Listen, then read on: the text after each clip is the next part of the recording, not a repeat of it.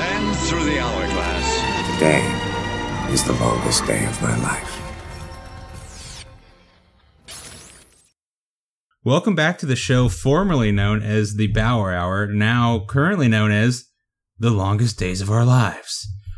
We didn't do our research and kind of fucked that one up, didn't we? I'm Michael Cushing, and I'm joined by my good friends, Michael and Curtis. Hey, fellas. Going on? How are things? Things are good. Things are intriguing right now after checking out episode 2. Oh, yeah. It was a tasty episode. Oh yeah, man. So we got through Kimnapped, Mm-hmm. episode 1. Yep. It is now 1 a.m. in L.A., and I want to take you guys through a little journey. Give us a little recap, okay? Mm-hmm. Imagine, if you will, you're a federal agent. You just had a typical day at work. You're a long day. You're estranged from your wife, but you're trying to get things right. You know, maybe you've been kicked out of the house, but you're feeling things out again. You get a call. You're needed in the office. Within the next hour of your life, you realize that your daughter has run away from home, possibly with some drug addicts. You learn that a senator is in your town and might be targeted for assassination. You shoot your boss in the leg to blackmail him for information. You discover that 2 of your coworkers are boning. You may have been boning one of them before. Mm-hmm. And a plane has just blown up in the desert, and it's now your problem. What is your next move? That is 1 hour of your life. Forget the longest day of your life. That is the longest hour of my life. Right. I've not accomplished that much in weeks, let alone in a single hour. Yeah. I think it's an easy you know what, guys? I'm not playing anymore. I'm out. I'm just not, once the plane goes, I'm done. I need a quick snoozer. Yeah. That'd be the next 5 episodes. Forget get a nap. the fact that 24 doesn't show people pooping. I need to take a nap.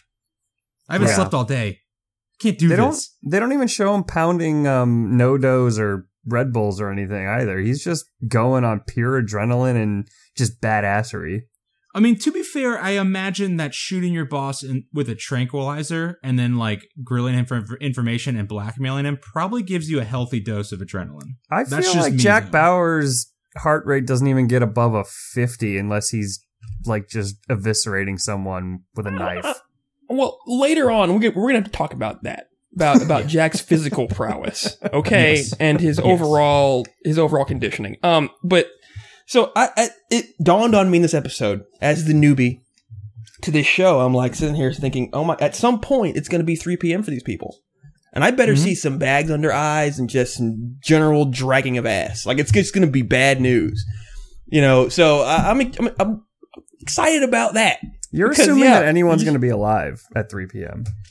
Yeah, that's a logical leap. True. The body count picked up a taste. If you don't count an entire plane full of people.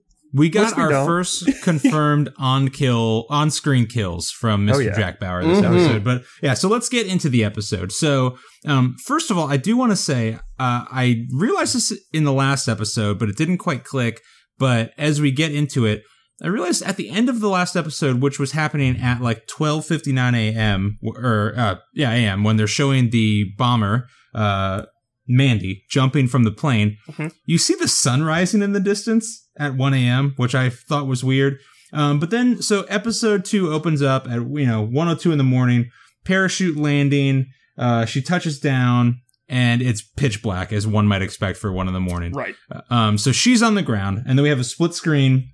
Right to CTU. We're getting right back in the action with our boy Jack. Can we talk about the split screens real quick? If we have to, please lay it on me. What's up? So I don't think I ever noticed it the first time we watched this show. But some of these split screens are just completely unnecessary. They are split screens of the same angle of the action, just slightly zoomed in. Different zoom levels. Yeah. Same angle, same person, right. same Maybe a 50% zoom versus a 75% zoom. And it's why are we split screening this exactly? I'm not going to lie. I kind of liked it a little bit on the Mandy doubles, the double splitsies. Yeah, Because there's one later in the I was- episode with Nina that it's just like literally the same shot, and she's Right. like picking up a phone. Right. For me, I was wondering because I do have a friend who works in the magical television realm. I was like, did they manage to get both these in the same shot? You know, is there going to be a little hiccup in one of these split screens that shows me that this is a little bit of a reshoot, the old second take, and Yeah. they might have messed up. So that was intriguing to me. It wasn't really the action of the show. It was just like, did somebody fuck up? Yeah, so I'm with you. The split screens are kind of silly, but again, a 24 staple. Yeah. So speaking of 24 staples, we get back to CTU, and Which to is me, apparently is a recommissioned college radio station. Thank Yeah, you. it was- Thank you. What is Yeah, that building? That struck me. It looked like just a typical radio station, and it's very odd because the inside of CTU is very technological, and I mean, maybe future seasons show it to be a much more like secure compound. This was just like a building with a radio tower on top. So It was my very guess is that it's like very indescript and that all of the action takes place underground, maybe? Kind of like an Area 51. Possibly, type thing. yeah. Yeah, I think we might explore CTU itself in later episodes because things, spoiler alert for Curtis, will change as we move forward. That's all Okay. I'll say about that. Okay. So let's move forward. So Jack, in the first couple minutes, makes to me, another one of his famous logical leaps in that he realizes that the plane that went down came from Berlin, Yeah. and that must be the shooter. So this must So be he related just to Palmer. assumes that the shooter escaped from a 747 that exploded in midair. He just Exactly. assumes And- that this is something that normal people do on a Right. regular basis. And I will say I did a little bit of research into this, and first of all, there's no such thing as a direct flight from Berlin to LAX. But if you do want to travel from Berlin to LAX right now, you can do so round trip for $451, Okay. which That's a good is deal. shocking to say the it's least. not bad. I'm just going to say that. Okay, so Jack makes that. He's talking to Tony, our soul patch boy, who we believe has something going on with Nina. Yeah. Besides and- that, Jack. So Tony asserts himself here a little bit. This is the first time he's made himself known as a real character and an agent in CTU. He pushes back against Jack, realizing that something went wrong with Mason, the guy that Jack shot in the leg in the previous episode. And he challenges Jack a little bit, and Nina needs to step in and make up some bullshit cover story for Jack. I kind of read it as Tony was accusing Jack of possibly sexually molesting Mason. Mm-hmm. Yeah, he was Yeah. like, hey, he went up there. He disappeared for a half hour and now he's limping, buddy. Yeah, what'd you do? Oh, What'd you do to him? You give him that good dick? But double dog, maybe? I don't know. First off, I didn't like Tony. Just go to hell. I don't like him. Right at this point, just not a fan. And then people, I get it. You're in a room full of federal agents, but they're just being nosy. Everybody's turning around and watching and stuff. It's like, hey, mind your own goddamn business. We got serious things to talk about here. Yeah. It Then seems when like it Nina- wasn't the Go ahead. first time that Tony might have stepped to Jack, is all I'm saying. Yeah. Definitely agreed. And I will say we get a couple things from here. One, it's not the first time Tony stepped to Jack. Two, we learn that Jack does not seem to be a big fan of criticism, which maybe not shocking from a guy who's willing to shoot his boss in the leg. And then Nina's response to Jack saying, that's an interesting story you made up to cover for him. Nina's response is, that's better than the truth. So we've already learned that Nina may be a little willing to play fast and loose with the rules. Correct. And I say to this, when she steps in to help Jack, oh, now I know y'all been fucking. Yeah. And we also have confirmation that Nina and Tony are fucking. Oh, yeah. People fucking left and right. That's oh, for yeah. sure. Later, All over the we'll place. talk about this later on, but he basically says, you may be the boss of me at work, but when we get home, I'm going to handle it. Wow. Yeah, you're not wrong. Okay. So then we smash cut back to Mandy, the bomber, who's sitting. So within 3 minutes, almost we- boobies. Hold on. So, why, yeah. why Mandy naked, though? Yeah. Okay. So she's sitting in front of a fire, just completely naked. No, she's just got completely undies naked. on. She's got undies on. It looks like she's like in some kind of peyote trap. Like, what's going on? Why is that happening? Okay, so I had two notes on this. One, she looks good! Exclamation point. Also, I noted that she was sitting next to a roaring campfire, And this reminded me of one of my biggest problems with Terminator Salvation with Christian Bale. In one scene, someone says these hunter-killer drones hunt by infrared. And then in the next scene, our heroes are sitting in the desert, sitting around a bonfire.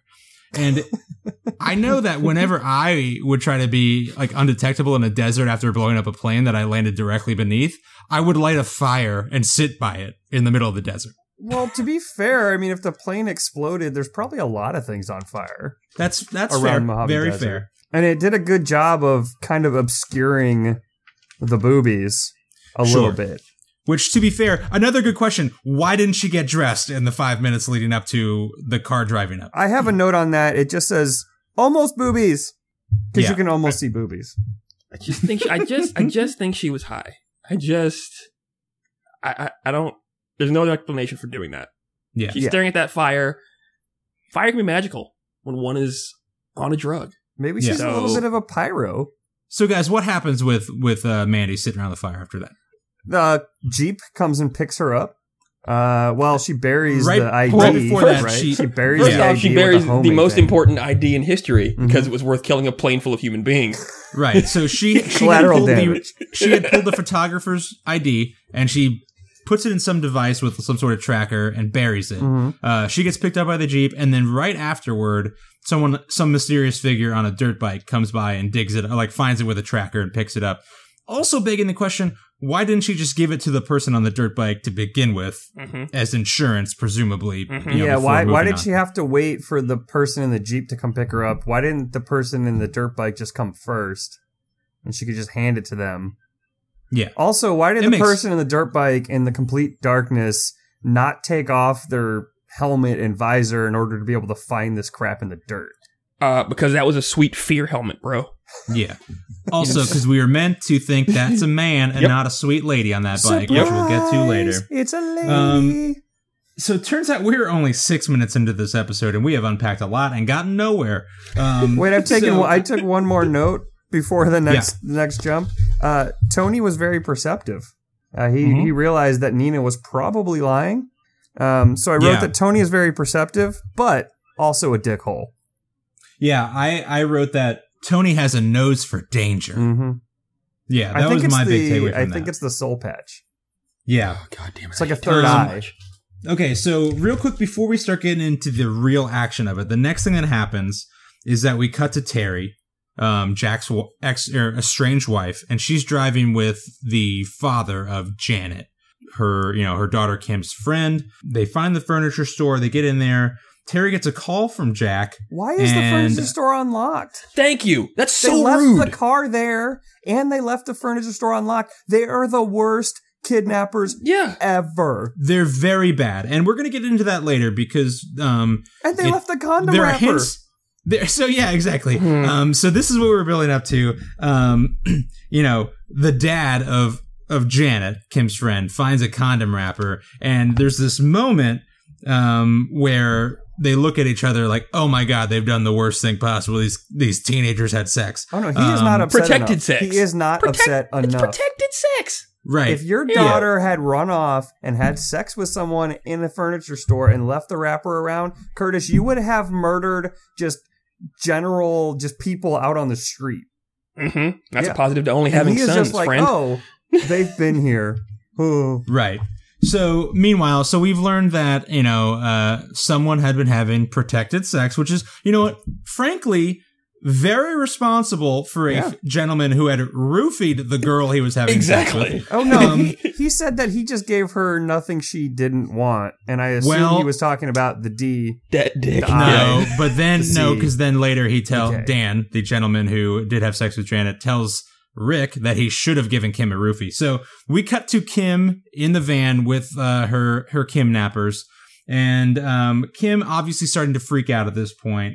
She says that her dad is a federal agent, and they say, like, I thought he was dead. And she says, if I'm not home in a half an hour, you guys are going to be in big trouble. I need to get home. And it's like she sees and actually has heard that they've roofied her friend, and that she's in trouble. And her thing is, if I'm not home in half an hour, my dad's going to be mad. Yeah, my dad's gonna be real mad. There There was also a part where he was like, "Hey, just chill out," and she goes, "You chill."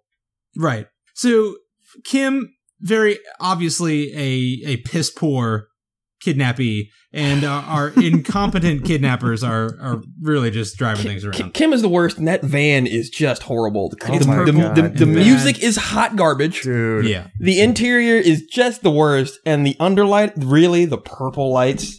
Yeah. Come on, man. That is To a be fair, shaggin' wagon this was to the max. this was 2001. That shit was hot back then. That music was never hot.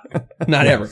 Oh, guys, Anyway. guys, I did some research on the music that they kept playing in the van because I was like, this is really, really bad. And I actually tried to Shazam it. It did not work. I had to look up lyrics. I had to listen to it multiple times to look up lyrics. The music, one of the songs is by a band called Rocket Science called Losing Your Edge. Oh God. Yeah. Sure. Yeah, it's Sure, that's real a thing. bad. Mm-hmm. Yeah.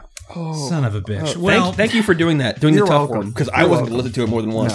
No, I listened right. to it like 17 times to try and hear the lyrics. Good God, no. Well, Yeah. speaking of rockets and things blowing up, so at the end of episode 1, Jack tells Nina to call Walsh because of the plane blowing up. Walsh doesn't pick up. Sorry about my dog in the background. So we finally cut to Agent Walsh and realize why he's not picking up the phone. We meet him in a secluded. He comes out of an elevator into a secluded hallway, meets a guy named Scott who claims to have information on an agency conspiracy to kill David Palmer, our senator, and he hands him a simple key card that has data encrypted on it with information about the assassination and agents within the agency who are in on the assassination attempt. Scotty is sweaty. Yeah, Oh, yeah. Scotty is sweating. Also, I cannot. Again, it's 1 a.m. Everyone is wearing suits, which I don't know about you guys. I'm in my jams at that point. And Big time. are they? So what I gathered was that this place is what they consider division, because he said this is the key card we use to get in and out of here. And then later on, Jack says to Jamie, "Hey, you know those key cards we use to get in and out of division?" So, Right. like, they're only specifically used to get in and out of that particular building, or like all of CTU, or I couldn't quite figure that out. Yeah, it's a very weird thing. I mean, yeah, again, this is one of those things, and we'll see it later in the episode where like Jack like has this weird technology in his car. This is one of the It's a rules of the DVD drink player. He has a DVD Right. player in his car. that you can a DVD player that you can switch from optical to magnetic. Yeah. This is one of the rules of the drinking game that we played back in the day was anytime 24 uses technology you wish existed, take a 5-second drink. And this was one of the first ones that I think really popped out because it's just like silliness. But so we get this information. Scott, who's an unwilling participant in this thing, he says, "You have me for 24 hours," and then immediately gets shot. Yep. And then Walsh calls Jack for help. He gets shot by the absolute worst assassins in the history Correct. of Yes. the universe. Mhm. They got two dudes just waiting outside the elevator. They fire approximately 8 shots, and they kill one guy and barely hit the other guy in the arm. Like, why did they just randomly fire at them? They could have killed them 2 shots to the head, both of them dead. Right. Center of mass, Exactly. bro. You fire at the center of mass, and these gentlemen were doing what they were trained to do, Right. and failed. Yeah. Very badly. That's But very, very Walsh, bad. Walsh, who has been killed but has the key card, gives Jack a call, says there's 2 shooters and that he needs help right now. So 3 minutes later, Jack is in a car, and instead of calling for backup or any sort of like anything, calls Terry. Yep. Well, he And- can't call backup because you don't know who's in on the You conspiracy. can't trust anyone. Yeah. Exactly. But he calls Terry to just say that Kim is probably not missing. She's just partying. And that's okay.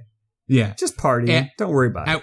At which point we cut back to the van with party music, and Rick says one of the funniest lines in the show thus far. I know it seems like we're really bad guys, but we're cool. We just have some stuff to do. Like roofie high schoolers. Just some quick kidnapping. At this point, Rick, do you even go to San Diego State? I don't believe you do. No, I don't think he does either. Yeah, so in this we learn a little bit in that Dan, the guy who's driving the car and seems to be driving the operation, is definitely a bad dude because Janet is clearly dying, choking on her own vomit, and he doesn't care. I forgot Dan's name, so I just kept calling them Rick and Douche. Yeah, I might have actually made up Dan. I'm just calling him Dan is his name because Dan's the one that works at the furniture store. Oh, that's true. Yeah, you're right. Yeah. So Rick helps out. He saves Janet. He puts her head out the window, like whatever. So Rick clearly a soft boy. Dan just kind of a douche. Yeah. And then Dan calls Kim a bitch. Damn. He says, "Stop being a bitch." Just you can't say that. Yeah.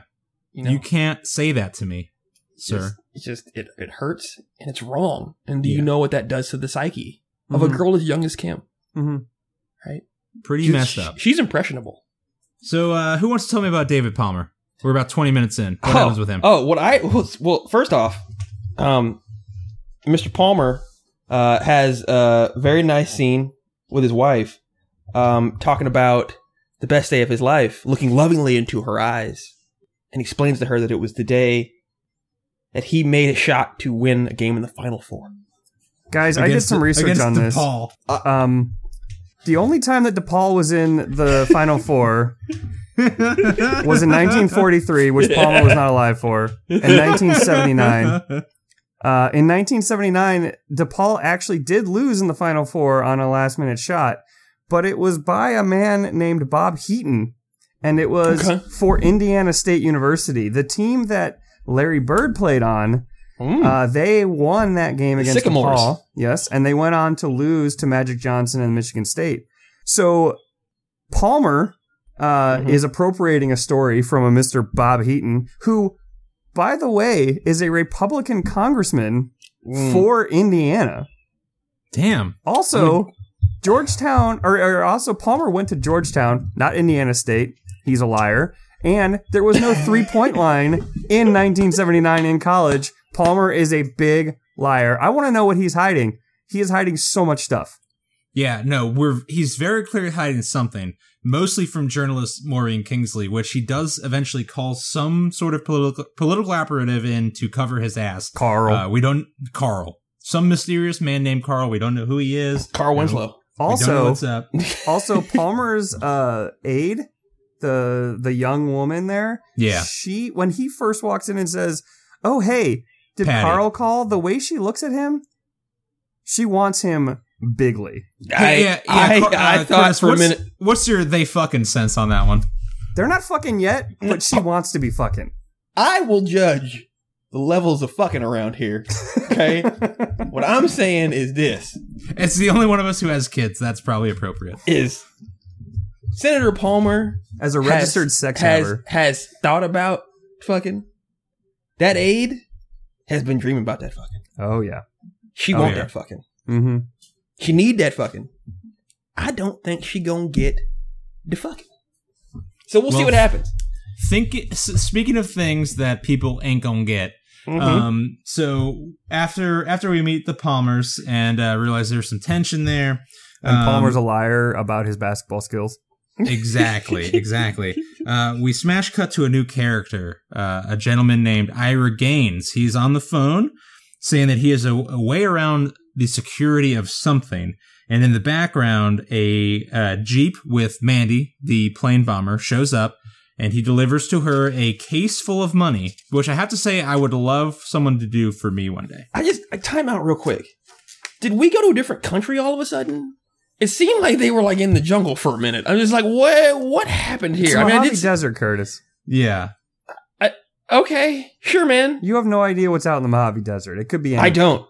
You're right. I saw it, but it was like there seemed to be a lot of cover, and then there was also a cactus. I'm just wondering what's happening here. There was a lot of shadows for it to be cool, man. I got you. We're good. Yeah. So there's also an interesting trope here of a deal happening between bad guys. Two different bad guys, some cash being exchanged, and one of the bad guys counting the money, and the other bad guy saying, it's all there. Yeah. Why are you counting? And it's like, you're a fucking bad guy. There's no honor amongst thieves, Yeah. my dude. Why would I it's not cool. count this money? Exactly. What the hell? Why do bad guys always get, like, how dare you say that I would cheat you out of money? Yeah, I have no honor. Yeah. Because you're a villain, bro? Because you just paid me money to blow up a plane, I guess? For an ID. So I want to stick with Mandy and Gaines real quick in this plot line before we jump back a little bit, just, for continuity's sake. Mm-hmm. So a couple minutes ahead of time. So we jump to Mandy in the bathroom, and I believe she's naked again. Oh yeah, totes naked. To some level or another. I wrote almost boobies again. Almost boobies. Yeah. So then some gentleman, and again, proving there's no honor amongst thieves, walks into the bathroom on her, and he looks like Martin, the photographer from the plane that she just blew up, but with different hair. Just and we really learned that, blonde. Yeah, very blonde, shitty hair. My note here says, well, some bitch, creepy swordfish double. And we learn that this is the guy who's supposed to kill David Palmer. And how do we learn that, Kush? Because she says, you're going to kill David Palmer. Yeah. In case you weren't aware of what was happening. In case you weren't aware that David Palmer's life was being threatened by somebody coming from Berlin, and she had jumped off of a plane coming from Berlin and had an ID for a dude who looked exactly like that guy. And David Palmer was in LA where she was. In case you didn't realize all of this. Oh, you're the one who's you're gonna kill kill David him. Palmer. And guys, here Interesting. I reached a thought here at this point. I as a black man, understand how racist people can be, and that Jack's first suspicion is this could be a white nationalist group that's planning this assassination. I need to know that this man did something serious or is going to do something really serious moving forward to be able to commit the level of crime needed to kill this human being. You have murdered somewhere up to 300 people so far. Right. You've gotten a magician plastic surgeon to make an assassin look like someone else just to kill one man. Yeah, so let's think about the investment in this so far. Yeah. Like, this is How much cash was absurd. in that suitcase? I mean, it A couple $100,000. At least. And to be fair, like, how much? I mean, looking at the current reality of our world in 2017, I see that a lot could potentially ride on who winds up with the presidency, but like, how much money would you pay for something like this? It's absurd. Yeah, I mean, Vladdy Daddy spent maybe $100,000 on internet trolls to get Trump in. These guys are high rolling to kill a dude who might win. This is impressive. He's not even the nominee yet. No, he's not. That's the weird thing is, like, he's not even nominated yet, and they're already willing to shell out hundreds of thousands of dollars and kill 400 people on a 747. Well, guys, to be fair, we all know that Hillary has murdered people with her bare hands and probably would have done the same thing to Bernie Sanders if she had even a fraction of a chance. So let's cut back. That's a true story. Let's cut back to Jack Bauer. Yep. So he finds the building where Walsh is holed up, being attacked by unknown number of assailants. And he calls Nina because he needs an entry code to a building. Okay, can we just talk about... This is good software. He can't call anyone for backup because he doesn't know who the mole is. But he can call Nina just because supposedly... they fucking... Yeah. Thank you. Fucking. Thank you. But then he says, is this a secure line? And she says, no. And he says, oh, we don't have time. What do you mean? We don't have time? You don't know who a mole is. And anyone apparently can just access call logs in approximately 0.4 seconds. Almost immediately because Nina does let him into the building. Jack walks in to do sweet murder by cocking his gun, putting that silencer on. But then we learn that someone is listening in and has, by the way, the best transcript software in the business. Thank you. Good. So good. It can even put in words that weren't said. The CTU software is just impressive. Just to find the passcode, so great. Yeah, we discover two things. One, Tony Almeida from CTU is a douche. A Cubs fan. Cubs fan. Hey, God damn it! It made me mad because now I can't hate him anymore. Right. And also, he's listening in to Jack and Nina's call and has a full transcript and now knows where Jack is about to do murder, which I have a feeling will come back to haunt everybody. So, Curtis. Yes, sir. Partway through this episode here, we're about, I'd say, 25 minutes in. Mm-hmm. God. Can we get a poll from you on who you think the mole is? Right now, Yeah, as we're right in now, here, as in we are here, in this episode. I have switched my belief at this point over to Tank Top Girl, or a midriff chick, Oh, whatever her name is. Jamie Walsh the Hacker. said she can be trusted. Here's the thing, though. Well, not at this point. He hadn't that's said true. it. He hadn't said it yet. All I knew was that the person who had done this had managed to put that information on the magnetic strip of that card, which was a fear of people who were crazy back in the 90s about Hotoki cards. But anyway, so I thought, okay, little techie lean, and they want me to hate Tony, but Tony's a Cubs fan, and Cubs fans are good people. That's true. Just generally. Every single one of them. So who else could it be but this chick I don't trust? All right. So, yeah. Midriff tank top girl. Okay. Mm-hmm. I went there. Okay, fair enough. So Jack gets in, he's rolling into the building, he finds Walsh. We cut back to Tony and Nina, and this is where Tony confronts Nina. Wait, before he finds Walsh, he struggles mightily with some stairs. Yeah, well, Thank you. you. Okay, The building is like 8 to stories. Be fair, he's been up all day, and it's 1 a.m. But the building is like 8 whole stories. Thank you. The buildings in LA aren't even that tall. Jack is just struggling. He's like, it's real rough, man. Maybe he just knows that he is about to commit some good murder, which, to be fair, he's about to. And also, so Tony confronts Nina, and we get some interesting information. Yeah. Real quick, we can come back. No, sorry, go ahead. We learn, because this is where Tony confronts her about the whole home life and, like, you're my boss at work thing, but I'm going to give it to you at home. But we also, Nina says something very interesting. She says, this is a military organization. There's a chain of command. I tell you what to do, and you don't question it. Which, again, I looked into the Wikipedia about CTU. It's apparently a domestic wing of the CIA, which makes literally no sense. That's not a thing. But that's absolutely the opposite of what a thing should be. Right. And that's also, it's a military organization? Huh? No, honestly, so the FBI falls under the Department of Justice, which is under the Attorney General. The remaining intelligence organizations fall under the Department of Defense or Homeland Security. Yeah. So it can be considered. That is true. I mean, there's a whole military organization? there's a whole intelligence wing of like the Navy. Right. Every branch has its own thing, for sure. Okay, I'll give it to him. So there's in this world there is a domestic arm of the CIA, which I guess would be the precursor to the NSA, which doesn't exist right now, or Homeland Security, which doesn't exist. But Homeland Security didn't exist until November of 2002. Right. So this is all DOD. Yeah, essentially. Yeah. So that was just an interesting point. Very silly, and I'm sure it was a throwaway line at the time, but it's confusing for me. I want to know why Jack owes Walsh his life. I was just about to get to that. He says he owes him his life, and there's no explanation for it. Nope. And judging by the way this episode ended, I don't think we're going to get an explanation. Hey guys, real quick. I know we need to move on, but real quick. How did Walsh get that silencer on with one hand? Just, it wasn't there. And why are they carrying silencers around?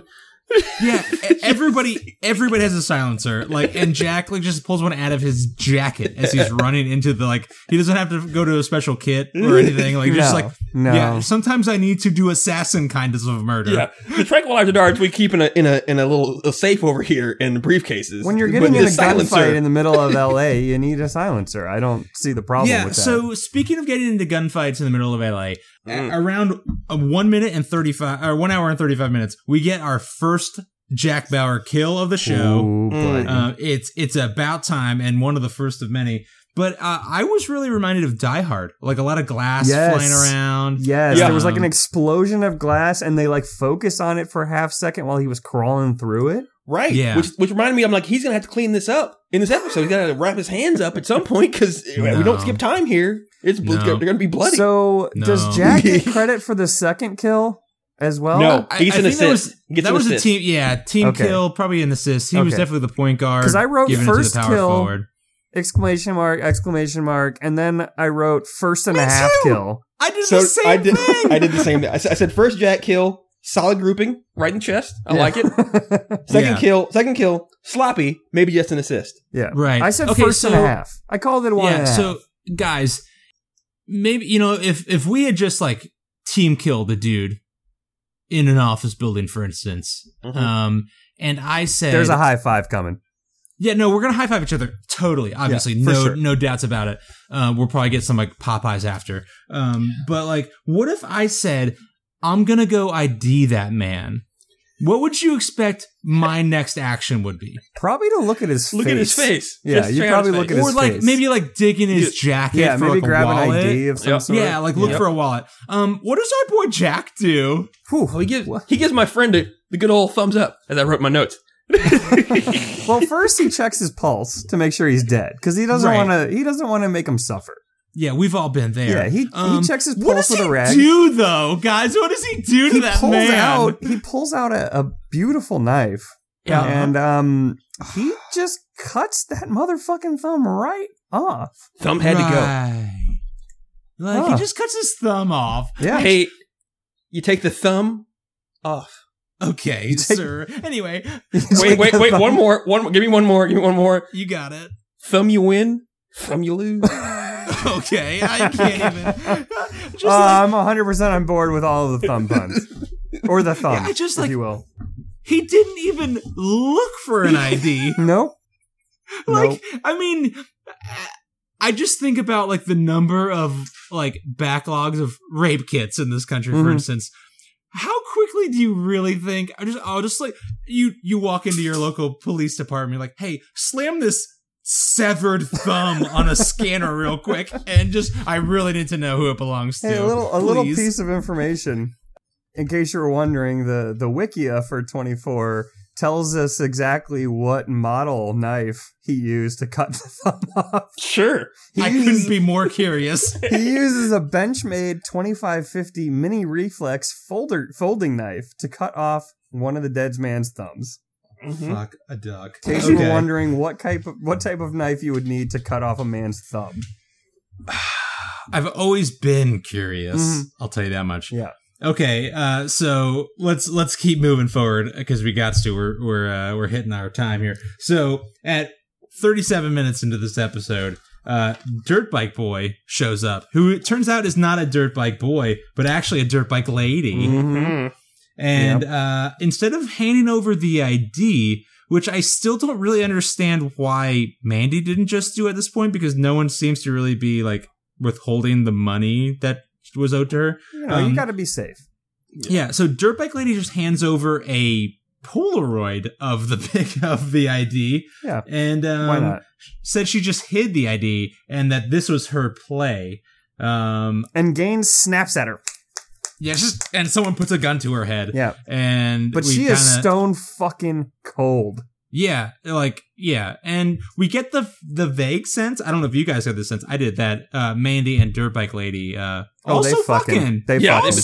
fucking. Yeah, no, they've been fucking. And, Sorry, and Mandy feels let betrayed. me defer to Curtis on whether they fucking. Oh, they've been fucking for Okay, a while. good. Yeah, and she feels betrayed. Mandy feels betrayed. But I love the fact that Gaines just snaps his fingers as if she doesn't know that, hey, dipshit, I'm the only person who knows what this ID is. You're not going to kill me. Right. You've murdered 400 people to get this thing. I'm guessing you're going to want to know where it's at. Maybe. Who knows? So then in the next couple minutes, I think we can skip a lot ahead. In the next couple of minutes, a few things happen. Can we skip ahead? What do you got for me? Well, I got a couple things. Nina breaking some more laws just because somebody insisted. I was gonna. So Terry and Suspicious Dad. Terry calls Jack. Jack's busy murdering folk. So Terry calls Nina and asks for the name and number of the owner of the furniture store. Nina breaks a few federal laws and she regulations. says, "Can I wait?"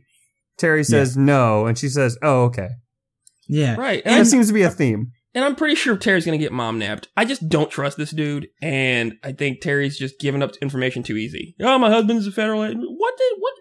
Yeah. God damn it. Why can't Jack have secrets? And we're getting the sense there's been some chatter that maybe things aren't as unconnected as they seem. You know, Nina gives her the phone number. We get that Janet's dad has been aloof also and maybe came back from Australia or some bullshit.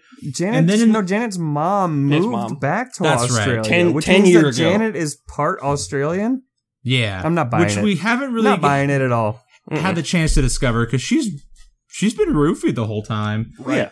Okay, and then so in between that we get our first introduction to Senator Palmer's kids. They come home from some sort of weird youth rally at like 1:30 in the morning, and where Green Day was. Exactly, Green Day was there. We were so hyped about Green Day. I'm gonna be honest here. I don't see two black teenagers being that hyped about Green Day. But he played "Time of Our Life," Curtis, as he was talking. American Jesus was pretty good. Yeah. They made a musical out of it. I'm sure you didn't know that. But anyway, Senator David Palmer gets a call from Carl.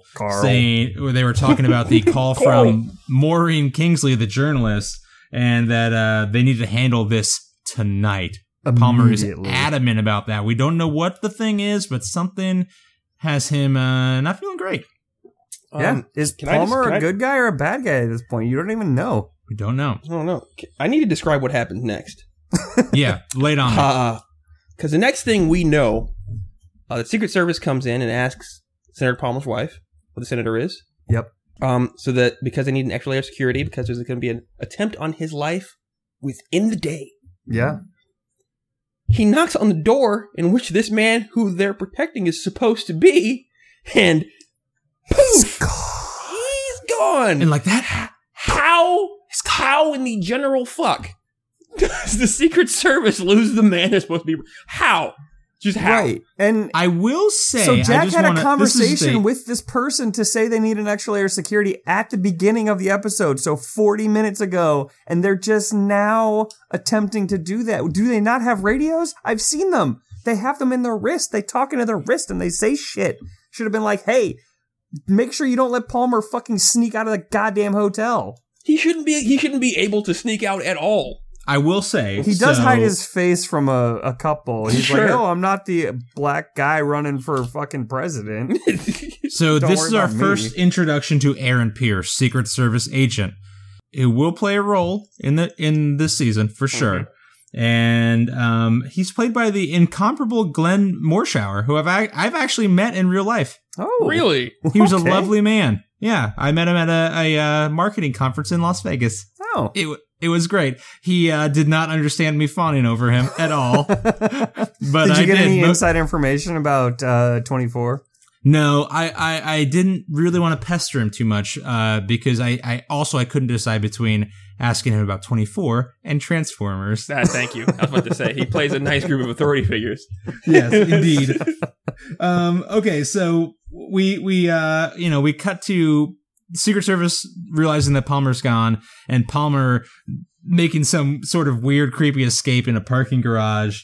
And my note says, "Do you don't know me, the black presidential candidate." Yeah, no one knows who I am. And also, we get the reveal. Aaron Pierce, Secret Service agent, tells Sherry Palmer, his wife, that he is in danger of assassination. So the plot is out in the open. The plot thickens. Indeed.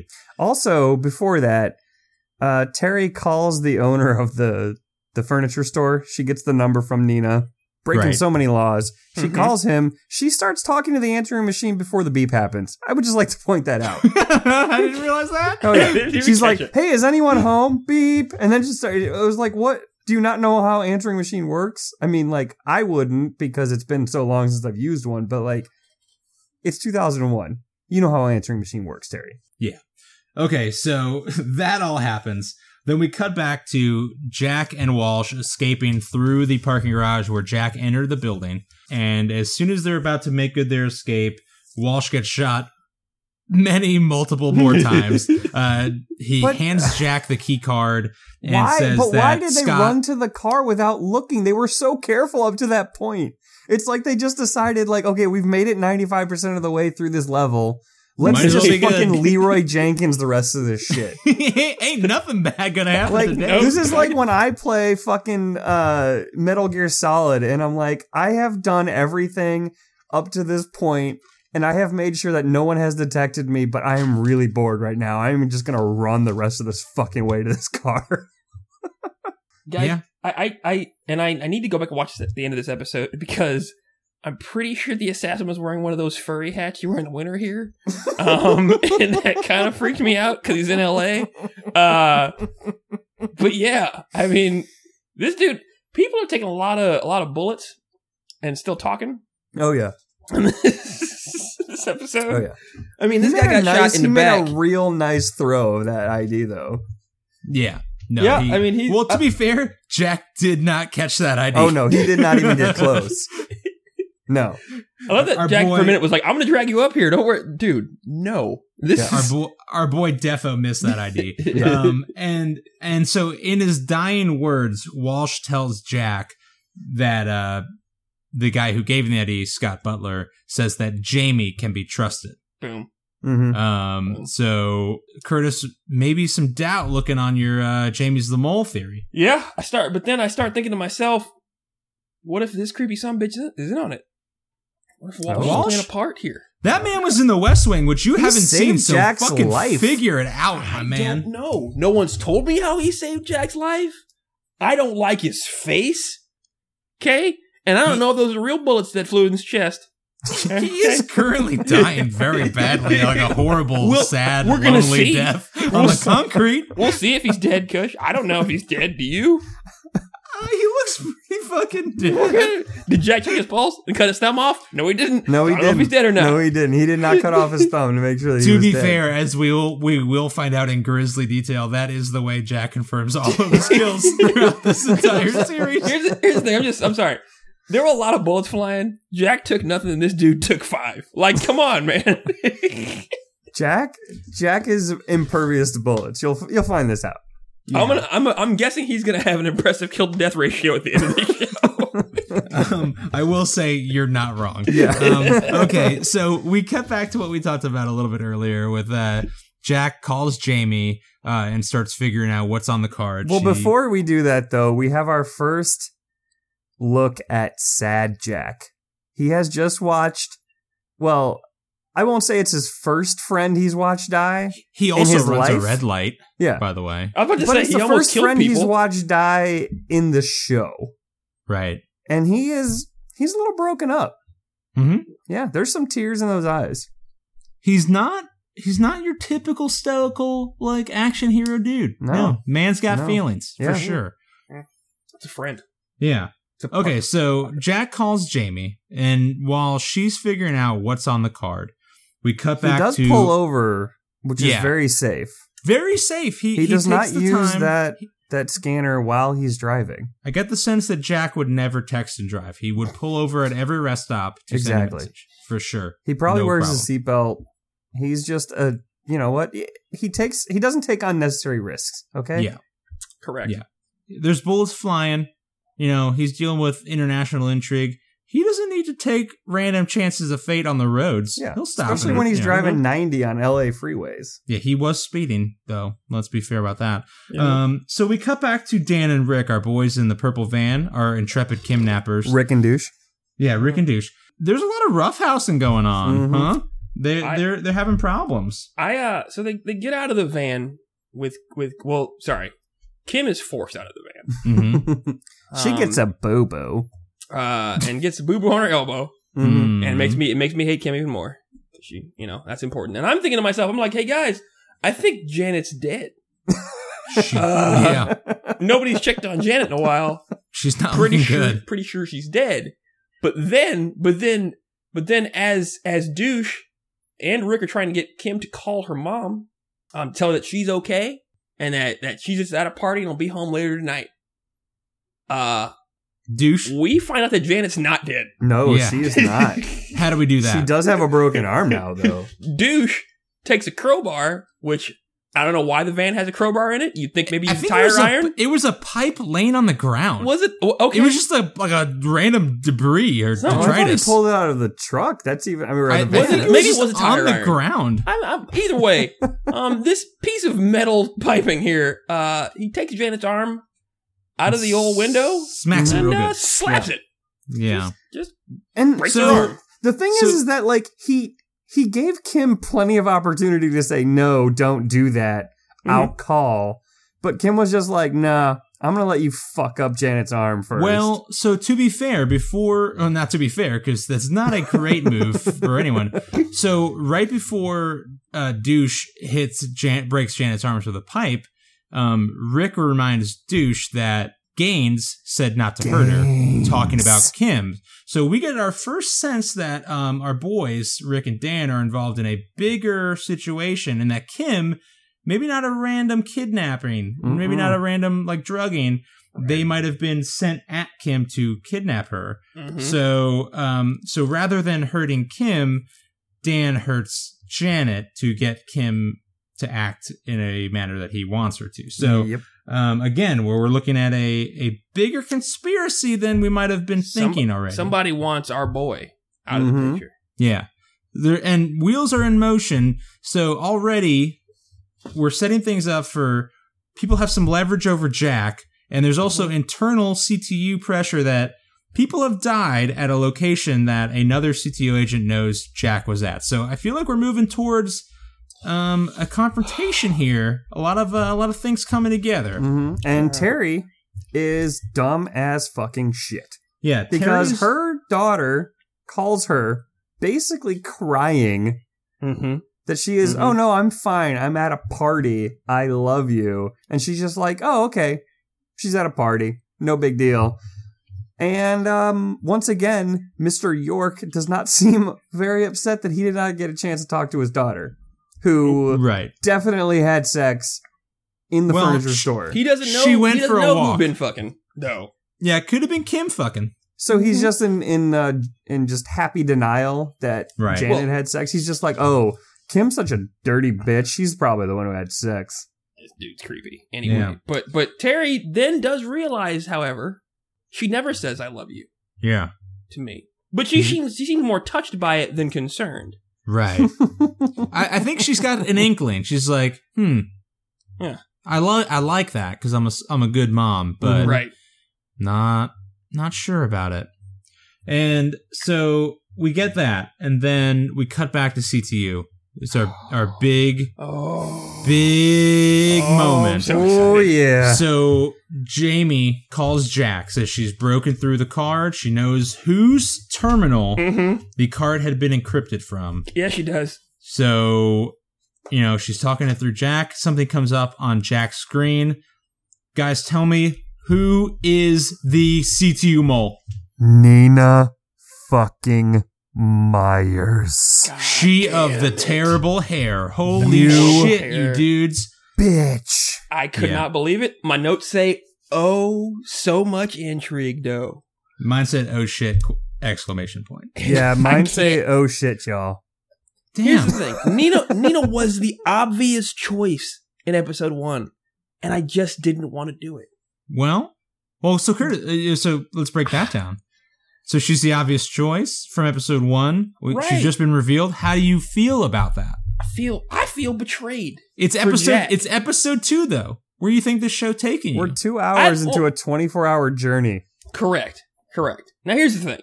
Obviously, and I'm gonna believe this because I know that shows fuck with me. Someone's used Nina's terminal. That's perfectly fine.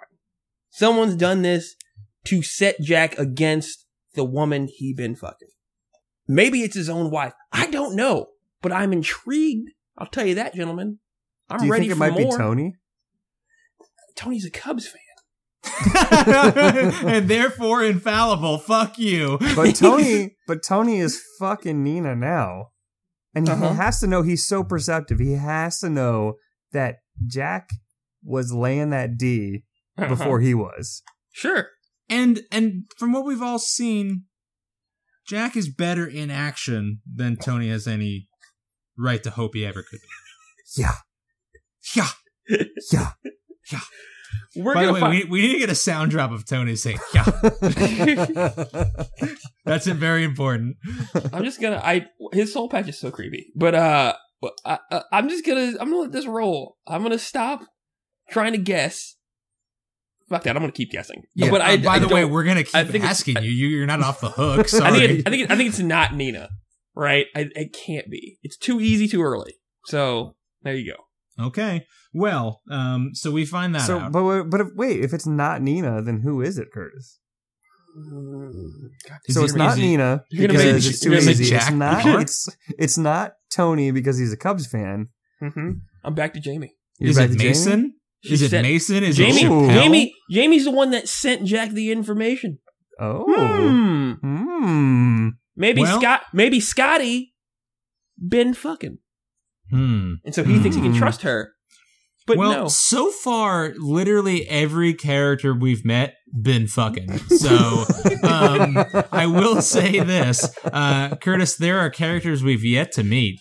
Wrinkles yet to be uncovered. Oh yeah. And as we discover, we go to our final 5-wide split screen of the show, split. as we do on season 1 of 24, and we see our clone of the German photographer sniping, and there's a hard-boiled egg in a chain link fence, and he shoots it from an unknown distance, showing that he is real good with Is a this gun. dude Bob Lee Swaggart now? He thinks he's a shooter? Fucks that egg up, man. He fucks that egg up.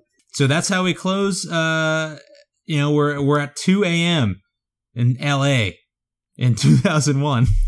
But here's the question I have. So the sniper, I mean, it's has he taken a nap or has he been up all night? Because I feel like as a sniper, you probably should have, some good rest. Something tells me he's had a good night's sleep. Like he's fine. Yeah, he's okay.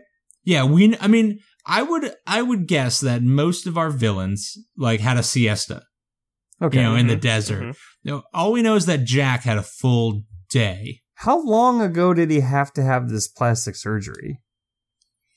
It must have been months because For that kind of healing? My boy's Yeah, got a no long scars. time, right? My boy's Because got no they don't scars. have the technology of, say, Face Off, where they can just Take the face? take the So face. once again, Well, also his face consider gone. the investment and planning it takes to know that this, by the way, nature photographer would be sent to cover a presidential candidate. Not wait a even minute. not Right, even like, yeah, what if he just decided, hold on. I don't want God to damn fly it. all the way from Berlin? Now I'm even madder. Here's the thing. So yeah, he had to have surgery at least 6 weeks ago because she touched his face and he didn't feel any pain. Right? How long is the actual primary? Like, did they know this dude was gonna win 6 weeks ago? Probably not. They planned this shit in New Hampshire. They're like, nope. Well, Like yeah, that. I mean, if you figure Super Tuesday's in February, and typically by about July, maybe who who the nominee is going to be. So they might have had 4 months, maybe less.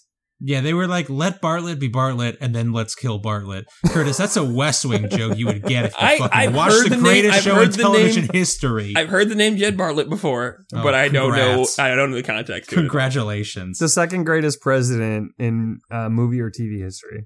Yeah. Behind, first being just- Morgan Freeman? No, just President Bill Pullman. Well, yeah. Clearly, I mean, he saved the Okay, world yeah, from the yeah. aliens. All right, Correct. gentlemen. Well, that was episode 2 of The Longest Days of Our Lives. Any fleeting thoughts to close us out? I'm excited. I'm excited to see where this goes. How I many forgot people- how good the first 2 episodes of this series were. Yeah. Let's place odds. Does Jack kill anyone? Episode 3.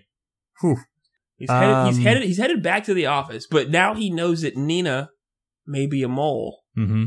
I don't remember, but I'm gonna say no. I'm gonna say no.